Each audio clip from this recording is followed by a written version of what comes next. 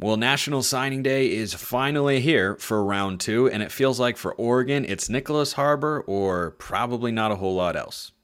Or is it? Here we go. You are Locked On Ducks, your daily podcast on the Oregon Ducks, part of the Locked On Podcast Network, your team every day.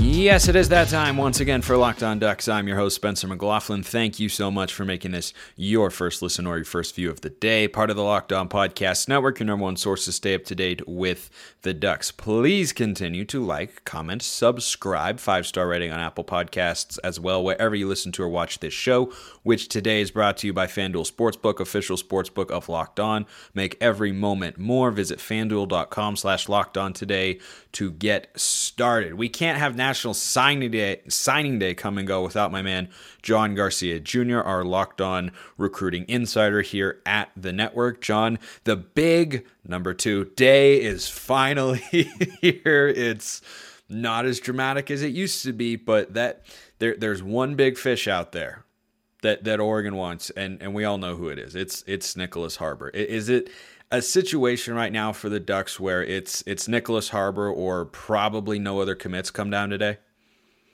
I don't know if it's that black and white. I do think, Roderick Pleasant is out there. There's certainly some USC buzz with him to maybe stay close to home. But look, Oregon has put in great effort for that secondary prospect out of SoCal as well. So I think, the headlines, the attention, the focus will gravitate towards Harbor when he comes off the board, but there still could be a splash or two left in the chamber there for Dan Lanning and company. But look, there's a reason why, even if it is Harbor or bust, this is worth it. I mean, this is a freakish athlete. I mean, we talk so much about him that we just dig into his recruitment. But the reason why it's so hectic is because, look, he's 6'5", 233. He can play tight end or defensive end. He'll run track for you. And he wants to be a surgeon. This is an ambitious, freakish, just rare prospect in almost every sense of the word. And there's another sense that wherever he goes, and regardless of what position he plays, he'll develop into one of those household names in the sport. And that's just not something that comes across your desk every day. So for Oregon to get the last visit in this recruitment, it feels especially big, especially because track is so very important. Like, it can't be emphasized enough. And we all know what Oregon offers from a track and field standpoint. And let me just say, seeing those track and field recruiting photos that Harbor put out for Oregon, oh, man, we see a lot of recruiting photos in this day and age. And even two sports stuff, right? We've seen football, basketball, football, baseball, even some other football track. This was the best I've seen. This was the cleanest. This was as dead ringer. Hey, this kid just runs for track for Oregon. That's what I thought it was when I first saw it. But no, it's Nyckoles Harbor beefing up his future NIL deals. It's unbelievable what presentation Oregon gave this kid. And that's why there's a sense going into signing day that this thing is pretty darn close no matter how you slice it. Yeah, I was blown away. Whoever took those pictures, whoever you are, you done good, because, man, those looked spectacular. And, John, have you watched his track highlights? I mean, they are so, if you haven't, trust me, it's worth 2 minutes of your time, because it's comical how much faster he is than everybody else. Anytime someone's going to go play Power 5 football and run track, you figure, they're going to be faster than the kids are running. I don't know that I've ever seen. It was like Secretariat out there. I mean, it was just it's absurd the distance that he is creating, which is why track is so important to him, because he's very, very good at it, and it's part of what makes him such an enticing football prospect. Now, Oregon appears to be in a competitive place for Harbor going into today, National Signing Day. Some of you may be listening afterwards, and will view this in retrospect and whatnot. But I personally, John, am feeling good, but not supremely confident, like, I think we're going to get him. But Oregon's got a very real chance here, right? 100%. In the last 24 hours, independent of each other, I've had a source near Eugene say, hey, there's a lot of confidence with the Ducks after that visit. Hey, everything was in line. Every box was checked on this visit, and the family is sky high on the Ducks. And then I also got a text from the East Coast in Columbia, South Carolina, saying Shane Beamer and that staff's confidence hasn't wavered, like at any point. So depending on how you view those two statements and sources, you could really view this as a coin flip. I mean, it could be that close. An independent source said Nick doesn't know. He's not decided as of Tuesday morning. So obviously you want to sit down and really figure it out going into Wednesday, especially when you are putting out a national video. Champ Sports is like partnering with him for the video reveal or the commitment. So when you put all of those eggs out there, you've got to come forward with a decision. So there is a sense that it's that close that there's still some T's to cross and I's to dot with making that final selection. And then we also hear, hey, Miami's still trying to get in the conversation. Michigan still wants in and is beating down the door. And then Maryland's the in-state school, right? Mike Loxley's pulled off some stunners in his day. Could this be the ultimate one? But I do think outside of Oregon and South Carolina, it would be a pretty big shocker to see Harbor pick up and sign with one of those other programs, particularly Miami, because he hasn't visited. So stranger things have happened in recruiting, but I do think this is a South Carolina-Oregon battle, probably in that order, but it is very, very thin. And the only reason that I give South Carolina a bigger edge is the longevity. More visits, more continuity with that coaching staff in particular, with some of the same advantages that makes Oregon so appealing late in the game. So all things even, you kind of go with the longer reputation, the longer relationship. And I think that's where South Carolina's got a bit of an edge, but this thing is not decided. I would venture to say as we record this, and that is always good news for the team trying to close the gap on that perceived leader. And of course, in that scenario, Oregon is that school. Oregon has been after Harbor for a while. Pleasant seems to be trending towards USC. Deuce Robinson, outside chance. If Harbor doesn't commit to Oregon, do you think that Oregon will just be empty on National Signing Day, which would not be that abnormal in today's college football world? Or do you think there's a rabbit out of the hat that Dan Lanning and his staff could pull? Have you heard anything on that front? Those are the three names I'm tracking relative to Oregon. But let's remember, this is a huge class. I want to say the biggest high school recruiting class in the Pac-12, much larger than USC's at 28 commitments and or signees to this point. So there's not a lot of space left because then you've got the portal guys on top of that. So, yeah, I think it's just those three, probably in that order, right? The order of likelihood, I'd go Harbor, Pleasant, and Deuce Robinson. But, of course, Deuce Robinson is his own layered recruitment with baseball as that secondary sport and a timeline that appears less concrete compared to Harbor and Pleasant, which have already confirmed that they're coming off the board on Wednesday afternoon, East Coast time. Robinson has been quiet on his end.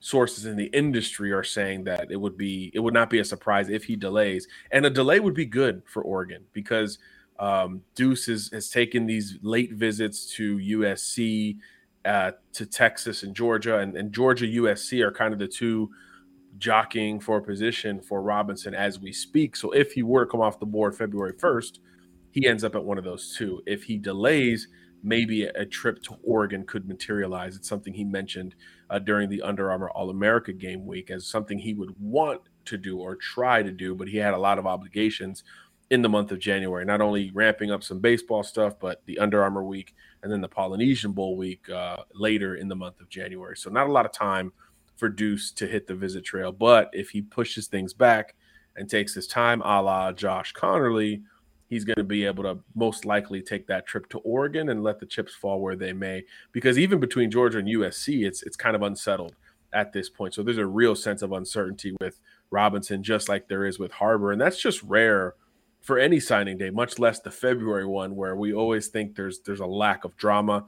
I think this time around we're going to get some fireworks and some kids making decisions that few people expect, as opposed to a matter of when and not if prospect X is going to pick school X, which is sometimes what we get on signing day. So it sounds like Oregon wants someone to be a metaphorical umpire at the Little League level with the hand up for the pitcher on Deuce Robinson's commitment. Hold up. Just hold right there. Now, in my experience, umpiring, kids tend to just kind of blow through that and throw the pitch anyway, and then you have to wave it off, and it's a whole ordeal. So hopefully the recruiting equivalent of that doesn't come to pass. But there's one recruit that Oregon's got in this class that, frankly, we haven't talked about enough yet on the show, and we need to evaluate, but we need to talk about our friends at FanDuel. We're really excited about our new sports betting partner for Locked On because they're the number one sports book in America, FanDuel. And if you're new to FanDuel, that's even better. They have so many great features that make betting on sports fun and easy. Download FanDuel so you can bet Super Bowl 57 between the Chiefs and the Eagles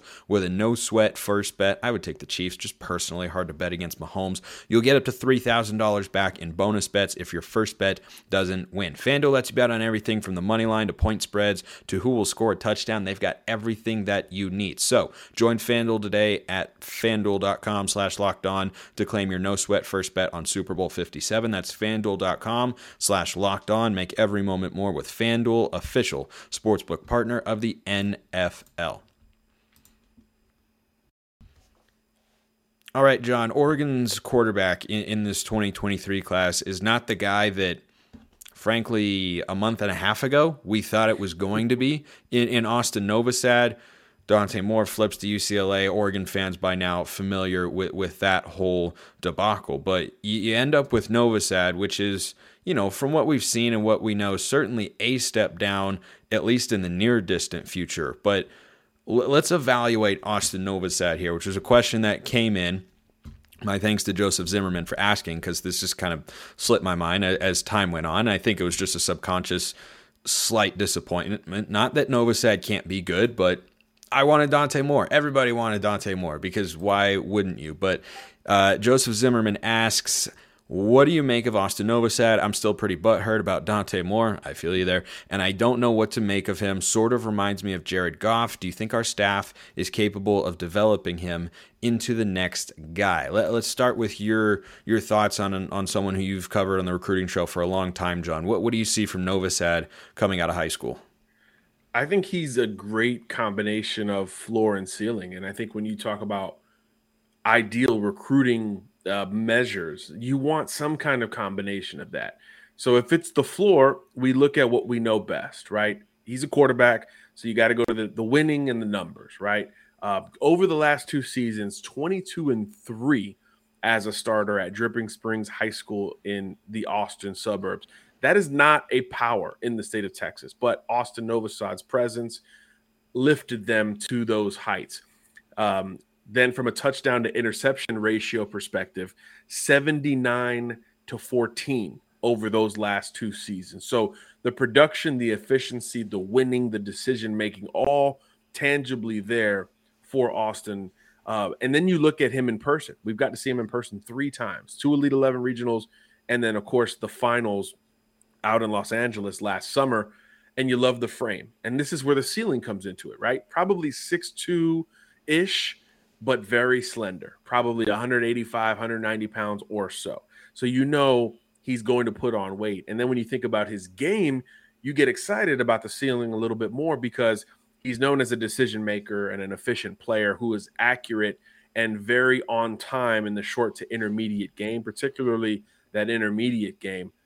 And then you watch him play, the trigger is quick. The mechanics, the motion, everything comes out very quick. So as he puts on that weight, theoretically enhancing his strengths, now that will become more of an advantage for him in the margins. And you think of that combined with a modern offense that Will Stein will update for the Ducks here going forward, and there's a natural fit there. And, of course, the two have a relationship dating back several years when Stein was at UTSA and became one of the first offers in to Austin Novosad. So I think the fit is important in the evaluation, because that's the system, right? I think at quarterback especially, you've got to look at the tangible and project, and then you got to look at the system they're going into. If he was going to a Notre Dame, or if he was going to a pro-style kind of run-first system, I wouldn't project him as highly as I think I would if he's going to play for the Oregon Ducks because they're going to put more on his shoulders, more on his plate. And if his strengths tangibly now are winning and decision making and accuracy and being on time, now all of a sudden to me you have a higher ceiling in playing for Oregon versus some other places. So I do like the fit. I do think he's got some time to get better and bigger, most obviously.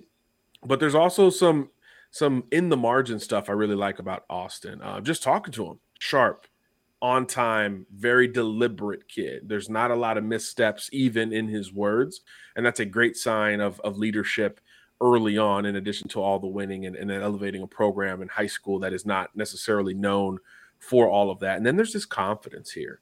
I think when you talk about the ideal quarterback that you're going to shoulder responsibility towards, confidence has to be such a big part of it. And there's a quiet confidence with Austin. Same thing with Dante Moore. It wasn't very vocal and rah-rah in talking to those two in particular, but you sense that it's there. So I do get the sense that over time, as he assimilates into a system that is very similar to the one he just wrapped up at Dripping Springs, by the way, I do think the confidence will combine really well with the things that already work well for Novosad. The motion, the trigger, the anticipation, the decision-making, and that short to intermediate prowess will allow plays to sort of unravel in chunks, in my opinion. And now he's going to have time.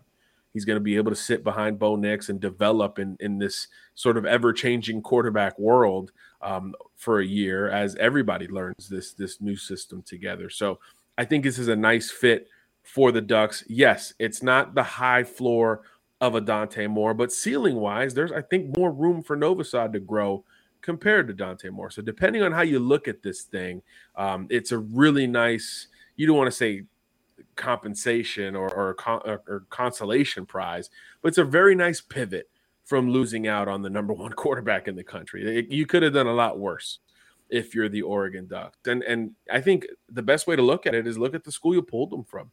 Look at Baylor.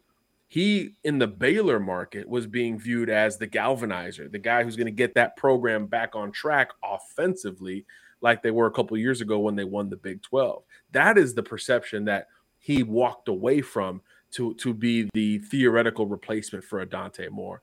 I think that's great. That creates a chip on his shoulder, the motivation, all those other elements will be built in for Austin the moment he arrives, or I guess he's already up there in Eugene. So I really like this get. He's one of my favorite quarterbacks, top 10 for us when we did the SI 99 rankings, both pre and post season.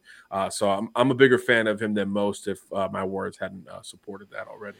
I think that they pretty clearly did, which is great to hear. And I love the fact that he gets to sit for at least a year. I mean, and we'll see what happens. He does remind me a little bit of Jay Butterfield, who transferred to San Jose State after he wasn't able to climb his way up the depth chart. I think depending on what the Ducks were to do in the transfer portal after the 2023 season of the quarterback position would determine whether or not he's able to be the number 2 guy or compete for the number 1 slot going into 2024. It's a fascinating question for the Ducks. We're certainly happy, though, to have Bo Nix back. But when you say things like he needs to add a little bit of weight, that's what a de facto redshirt. I mean, he probably ends up redshirting this year, I would imagine, because you can play in 4 games, correct? So if there were 4 games on Oregon's schedule where it was such a blowout that the third stringer was in, but frankly, those snaps should be going to Ty Thompson anyway, I think he's in a pretty perfect place to learn an offense where he'll probably have the same coordinator back in 2024. Will Stein is certainly an up-and-comer in the coaching industry. I'd be pretty surprised because he doesn't have a direct draw to a Power 5 the way that Kenny Dillingham did if he was a one-and-done as the OC. And if Oregon doesn't lose Dillingham, Dante Moore, we agree, never leaves the Ducks to flip to UCLA. But if we don't hire Will Stein, it's a good chance that Novosad is not coming in either because of that Texas tie. So I think it's a fascinating case study for Stein as in OC, not just to see what sort of offense he's going to put together and how that may translate for Novosad or Ty Thompson, frankly, but also that's kind of his first major recruit that we're able to see that he kind of has his fit.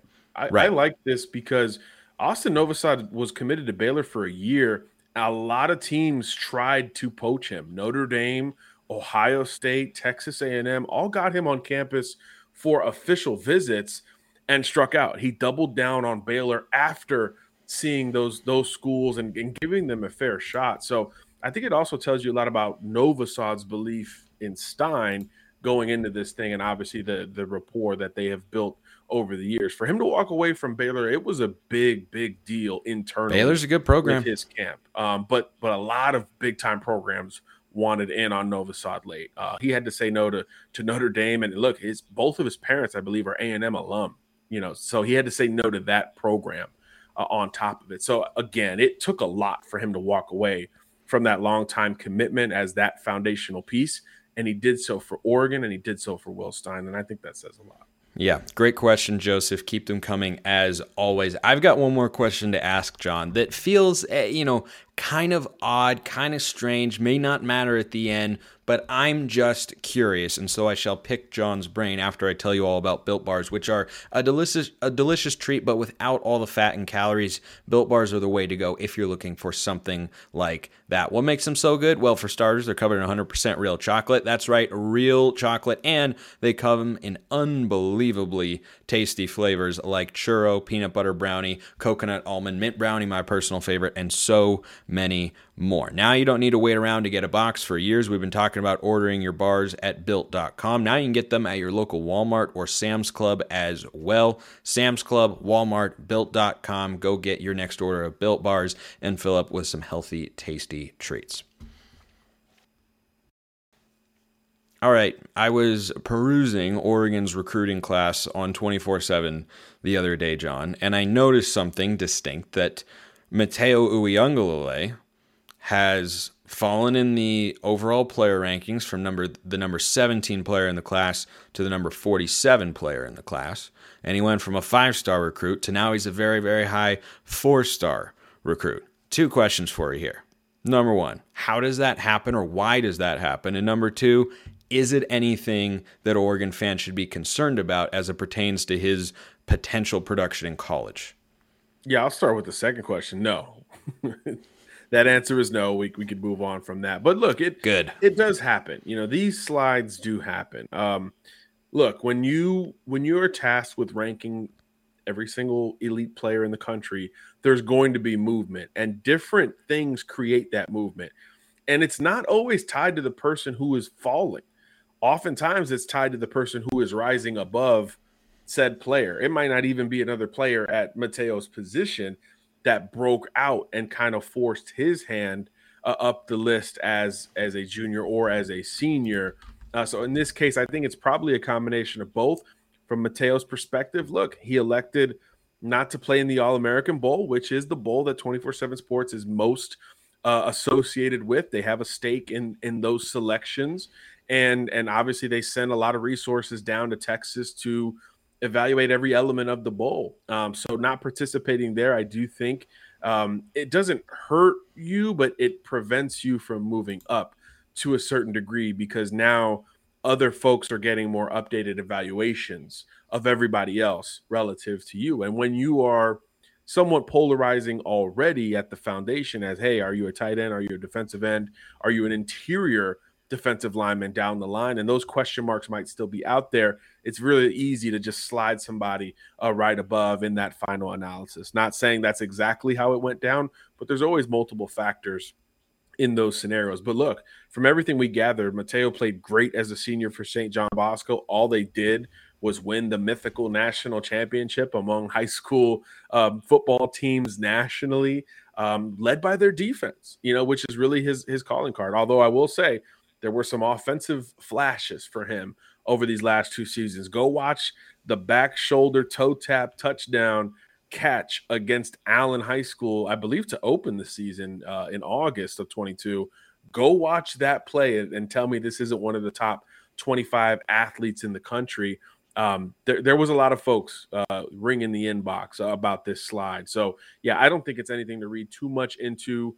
He's still one of the most intriguing two-way players, and there's a sense that his best ball is still well ahead because he's never been able to focus on that one position or even side of the football up until this point. So I do think that there's a lot to like about Mateo's game now, but even more so going into the future, almost independent of how his body and his technique all kind of progress and crescendo together. But this is a well-coached kid, big physical standout who's just hard to deal with one-on-one. And if you have those traits, you're going to be able to make an impact sooner rather than later, even if you're a little bit on the raw side compared to guys who have been playing pass rusher for, 5 or 6 years at this point.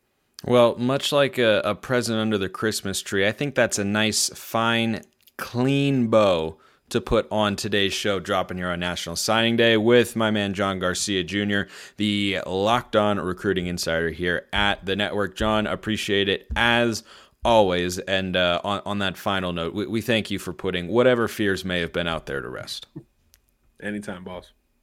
Appreciate everyone listening. Have a wonderful rest of your day. Talk to you tomorrow, and go Ducks.